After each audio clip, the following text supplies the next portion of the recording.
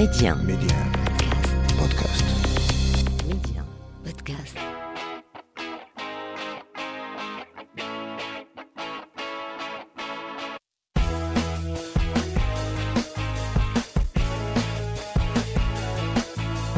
Bonjour à tous, Octobre Rose, depuis une semaine déjà. Octobre, un mois consacré au dépistage précoce du cancer du sein et à la sensibilisation à l'importance du développement des traitements contre ce cancer.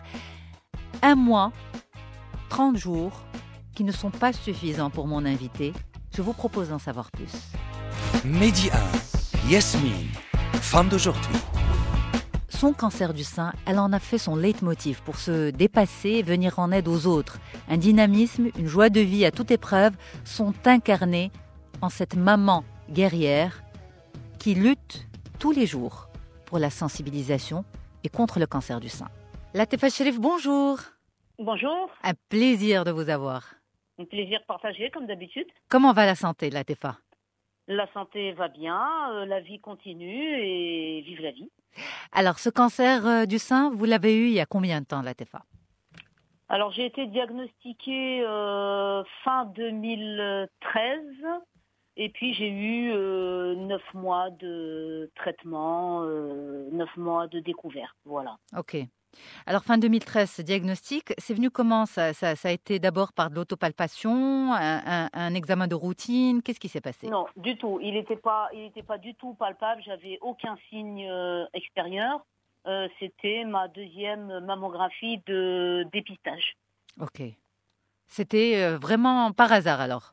Ah oui, j'avais rendez-vous avec le cancer ce matin-là, c'est tout. Hein. C'est comme ça que c'est comme ça que vous le dites. Voilà. Alors Latifa Cherif, quand vous dites ma deuxième mammographie de dépistage, ça veut dire quoi? Ça veut dire que vous aviez mis en place vous avez suivi les recommandations des médecins. Pour quelles raisons? Qu'est-ce qui s'est passé?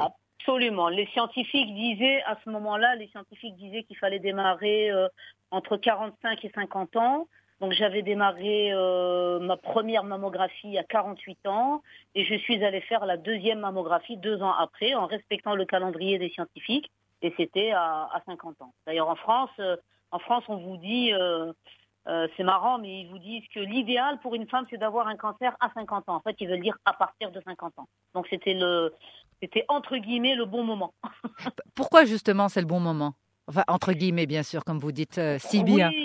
Oui, en fait, c'est le bon moment parce que plus tard, on a un cancer et moins il est agressif. Oui, c'est vrai. Vous savez que chez les jeunes, c'est hormonal, c'est comme ça, c'est beaucoup plus agressif et donc les traitements sont beaucoup plus lourds et souvent, il nous arrive de perdre des guerrières jeunes. Justement. Donc voilà, vous avez suivi les recommandations des médecins. Vous êtes parti faire une première mammographie à 48 ans, une deuxième mammographie à 50 ans, et là vous découvrez le cancer, un cancer du sein, un stade un stade vraiment minime. Un stade minime non, parce que alors il n'y a pas un seul cancer, hein, il y a plusieurs cancers. Moi, j'étais, entre guillemets, encore une fois, classifiée dans les mauvais cancers, c'est-à-dire le triple négatif, donc qui n'est pas hormonodépendant. Qu'est-ce que c'est qu'un non hormonodépendant? C'est un cancer qu'il faut surveiller de très très près pendant les 5 à 7 ans de rémission pour ne pas récidiver. Donc voilà, c'est tombé, voilà, et puis j'ai géré à ma manière. Vous avez récidivé justement depuis 2013? Non, du tout. Alhamdoulilah, alhamdoulilah. Mais quand même, malgré ça, vous êtes rentré en fait dans un nouveau monde. Ce cancer vous a fait rentrer dans une nouvelle, on va dire, dans vraiment un contexte que vous ne connaissiez pas avant. Non, du tout. D'ailleurs, vous savez que j'avais repris mes études à la Sorbonne entre-temps, et d'ailleurs le titre de mon mémoire c'était Le Tournant. Pourquoi Le Tournant? Parce que ce cancer est venu, il a poussé la porte et il s'est installé dans ma vie, mais il a changé ma vie et donc du coup je regarde la vie différemment. Mon regard a changé parce que j'ai appris à regarder le verre à moitié plein, à apprécier toutes les bonnes choses et à servir à quelque chose pendant que je suis de passage sur Terre. Vous n'étiez pas comme ça avant cette maladie, avant 2013? Non, alors j'ai grandi dans le social. Hein. Toute ma vie, ça a été des associations depuis toute jeune. Hein. J'étais aux colonies de vacances, j'avais 6-7 ans. J'ai toujours aidé les autres, j'ai toujours servi les autres. Mais là, c'est une cause que je respire, que j'ai vécue, que je connais bien, puisque j'ai eu un cancer. Donc je connais bien la souffrance des autres. Et justement, je fais tout pour alléger cette souffrance. C'est ça, mais on pourrait se dire que finalement, puisque, alhamdoulilah, encore une fois, bien sûr, heureusement, ce cancer est venu une fois en 2013 et n'est pas revenu, que vous auriez eu envie de tourner cette page et de la laisser derrière vous et de plus vous occuper de tout ça. Non, la tourner, non, je veux pas la tourner parce que c'est une page importante de ma vie, comme je vous l'ai dit, c'est la page qui a changé ma vie et depuis maintenant, je ne fais que rêver, et chaque matin, je me réveille avec des projets pour ma journée, pour vous dire, il y a quelques années, quand les gens me disaient Latifa, il faut que tu ailles faire de la politique, je leur ai dit mais vous êtes malade, c'est pas du tout pour moi. Et maintenant j'y suis, vous savez que j'ai décroché un siège au Parlement. Donc voilà, je réalise beaucoup de rêves et alhamdoulilah, je dis merci à la vie, merci à Dieu et merci au cancer. Alors justement, en même temps, vous êtes face à cette maladie très souvent, puisque comme vous l'avez dit il y a quelques instants, il arrive que vous perdiez des guerrières, des proches, des amis que vous avez rencontrés à travers la maladie. Et donc ça vous replonge un petit peu. Alors le contact passe mieux entre femmes malades parce que je suis une preuve de survie, je suis une preuve d'espoir. Et nous tenons le même langage parce que nous partageons les mêmes choses. Une femme qui est nouvellement diagnostiquée sera beaucoup plus à l'écoute d'une autre qui a déjà vécu ça et qui va bien et qui l'a bien vécu. Et même avec des femmes, hein, souvent il m'arrive de rencontrer des femmes qui arrivent avec des cancers métastatiques d'entrée. Mais l'espoir est là, donc elle continue à tirer, elle tire très bien. D'ailleurs, il m'arrive de rencontrer des femmes qui ont dit oui, madame, il vous reste 6 mois à vivre, et elles sont là, ça fait 3-4 ans. Hein, donc elles continuent en fait à s'accrocher à notre réseau qui est le réseau des guerrières et qui est une communauté magnifique. Ça sert à quoi d'être en communauté comme ça, autour de femmes qui vivent la même chose? Qu'est-ce que ça apporte? Ça apporte d'abord un soulagement et beaucoup d'espoir. Comme je vous l'ai dit, le langage est le même, puisqu'on a partagé la même chose. Et puis, certaines parmi nous ont expertisé leur expérience du cancer. Donc, elles arrivent à convaincre les nouvellement diagnostiqués, à les accompagner pendant leur traversée. Et voilà, et on arrive quand même à tirer certaines quelques années, alors que le diagnostic de départ est très très mauvais. Hein. On leur donne quelques mois à vivre et finalement, je vous dis, hein, j'ai des jeunes de 32-33 ans qui ont été diagnostiqués à 32-33 ans, qui sont maintenant à la quarantaine et voilà. Et puis elles continuent à vivre, elles voient leurs enfants grandir, elles les accompagnent Mais justement, qu'est-ce que vous réussissez justement, à travers l'association, à travers l'expérience et l'expertise, qu'est-ce que vous réussissez que, on va dire, la médecine conventionnelle ne réussit pas, puisque quand les médecins donnent des diagnostics de 6 mois de vie, pas plus, et que vous dites, nous, avec l'accompagnement qu'on donne, eh bien, les femmes à qui on a prédit ça sont encore en vie et continuent à avancer. Qu'est-ce que vous apportez qui fait la différence? Nous dégageons des bonnes ondes, d'abord.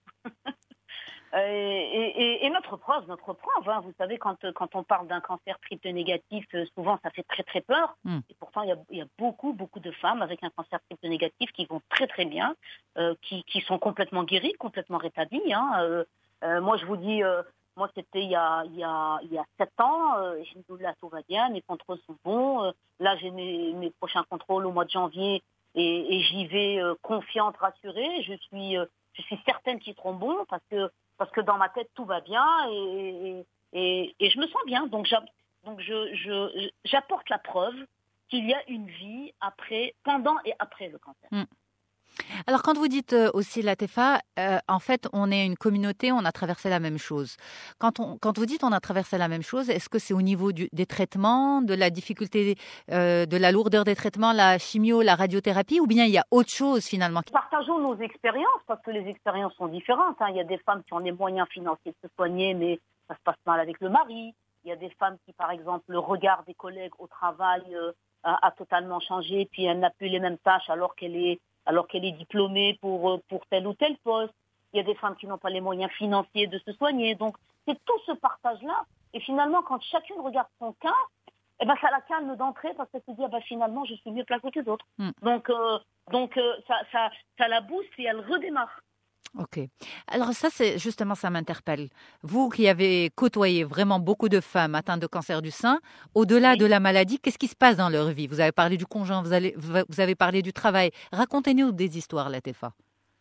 Des histoires certaines familles qui ont été cassées à cause du cancer de la maman. Le mari est parti, donc il a quitté la famille, il a abandonné, il a quitté le bateau, comme on dit, donc il a abandonné femme et enfants. Des guerrières qui étaient bardées de diplômes, qui ont fait leurs études à l'étranger, qui sont venues et qui est en train de construire un plan de carrière, et donc toute une carrière professionnelle est partie en l'air. Pourquoi? Parce que l'entreprise ne fait plus confiance à cette femme? Qu'est-ce qui se passe? Non, parce que pendant qu'elle était en traitement, pendant les 9 mois de traitement, elle a été remplacée. C'est pas compliqué. C'est ça. Donc, et quand elle est retournée, son patron lui dit oui, mais je suis désolée. Et d'ailleurs, souvent, dans certaines conférences, il m'arrive de glisser un message aux employeurs et de leur demander d'être un petit peu plus humain et d'être compréhensif, parce que le cancer ne touche pas que les employés, ça peut toucher aussi les employeurs. Donc je leur demande d'être patients et d'être compréhensifs et de comprendre ces femmes qui sont parties, qui les ont quittées pendant 9-10 mois pour des traitements, et que voilà, il y a des efforts à faire de la part de tout le monde, même de la part des familles, parce que souvent beaucoup d'enfants, attention, les enfants souffrent aussi des cancers des mamans, et il faut les accompagner, il faut leur expliquer. Même nous recevons, je rencontre beaucoup d'enfants à qui j'explique la maladie de maman, et ces enfants-là, je leur raconte ma vie, et alhamdoulilah, ça se passe bien parce qu'ils comprennent, et je leur dis, mais écoute, regarde, Tata Latifa, elle va bien maintenant, elle joue au foot, elle fait du sport, elle chante, elle rit, elle danse. Eh bien, maman sera comme Tata Latifa dans quelques mois. Il suffit que toi, tu patientes un petit peu, que tu aides maman à dépasser ce moment, et je vous assure qu'ils sont intelligents et beaucoup y arrivent. Alors vous êtes maman aussi, donc vous avez eu du soutien, un support pendant ces 9 mois de traitement? Alors moi, j'ai eu un soutien d'abord familial. Nous sommes une famille très très solidaire. J'ai eu le soutien familial. J'ai eu une nièce qui vivait avec moi à l'époque, et donc qui a très bien soutenu ma fille qui n'avait que 10 ans à l'époque. Et puis ensuite, ma force principale et mon arme principale, ça a été ma fille. C'est ça. Et elle, qui c'est qui justement lui a donné les bons mots? Ma nièce qui faisait des études de psychologie, qui vivait avec nous sous le même toit à l'époque. Et donc, elle a su lui expliquer les choses, elle l'a bien accompagnée. Et puis après, un enfant, c'est intelligent, ça va tout de suite sur Google, ça regarde perte de cheveux, ça comprend que c'est un cancer. Et voilà. Et puis après, je suis très très proche de ma fille, donc on a beaucoup communiqué, on a beaucoup parlé, on a beaucoup pleuré aussi souvent, parce que les enfants grandissent avec cette angoisse. Ils ont toujours peur de perdre maman. Même maintenant, ma fille, il lui arrive souvent de me poser la question, elle me dit, mais maman, si tu me quittes, qu'est-ce qui m'arrivera? Donc j'essaie de la rassurer, j'essaie de l'expliquer que c'est une grande fille qui s'est construite, et que voilà, et on ne sait pas ce que nous attend le lendemain. Donc j'ai appris à ma fille à profiter de la journée qui se présente, qui est encore un cadeau. C'est dur quand même. C'est dur pour elle aussi. C'est pas évident. Ah oui, c'est très très dur. Je la comprends même quand il lui arrive d'être en colère. Je comprends sa colère et je l'accepte. En colère contre la maladie? En colère contre la maladie, en colère contre la vie. Souvent, vous savez, les enfants, ils sont souvent en colère contre la vie parce qu'ils disent pourquoi ça m'arrive à moi. Mais bon, j'essaye de l'armer au maximum et de lui dire qu'au contraire, s'il y a eu un cancer à cette époque-là, c'est justement pour que tu sois plus solide et pour que tu construises ton avenir. Donc elle comprend que de toutes les manières, il faut, même si on tombe, il faut savoir se relever, et quand on se relève encore plus fort. Latifa, il y avait d'autres cancers dans la famille, d'autres cancers du sein dans votre famille? Non, aucun antécédent familial. Aucun antécédent, donc... Non, jamais. Et est-ce qu'on en connaît la cause aujourd'hui? Non, non. Scientifiquement, il n'y a pas une cause. Hein. Bon, après, il se dit que le surpoids, pas d'activité physique, l'alimentation, l'abus de certains aliments, le stress, qui est peut-être la goutte qui fait déborder le vase. Hein. Mais bon, mais il n'y a pas une explication scientifique qui tient la route. Ok. Latifa Cherif, à l'occasion de ce mois rose, est-ce qu'il porte bien son nom, à votre avis, ou c'est un nom trop romantique pour la maladie? C'est un mois commercial, hein, je dirais, entre guillemets, parce que le dépistage, ce n'est pas qu'au mois d'octobre. Le dépistage, c'est toute l'année et à partir d'un certain âge pour toute la vie. Donc, d'ailleurs, beaucoup de gens, c'est malheureux de le dire, hein, mais certains commerces profitent d'Octobre Rose, par exemple, et ça me met hors de moi. Je comprends pas pourquoi, je sais pas, des gens font dégager une partie de leurs bénéfices qu'au mois d'octobre, alors qu'ils pourraient le faire toute l'année. Certains grands commerces pourraient prendre en charge des femmes, parce que nous avons encore malheureusement des femmes au Maroc qui abandonnent les traitements.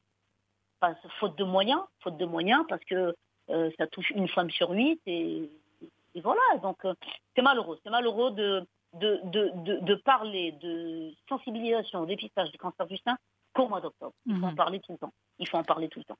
Pour finir, vos plans pour fin 2021-2022, à part le contrôle du mois de janvier, pardon.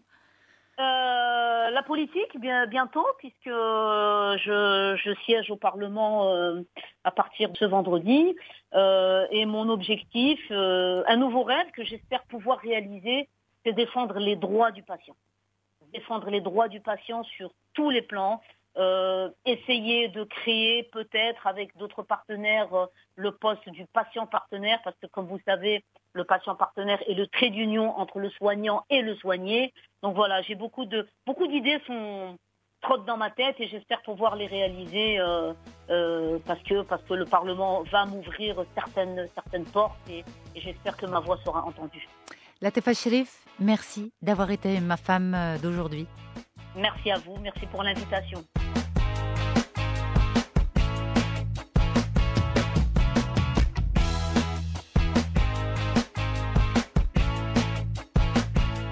N'hésitez pas à vous abonner à ce podcast pour être au courant des dernières sorties.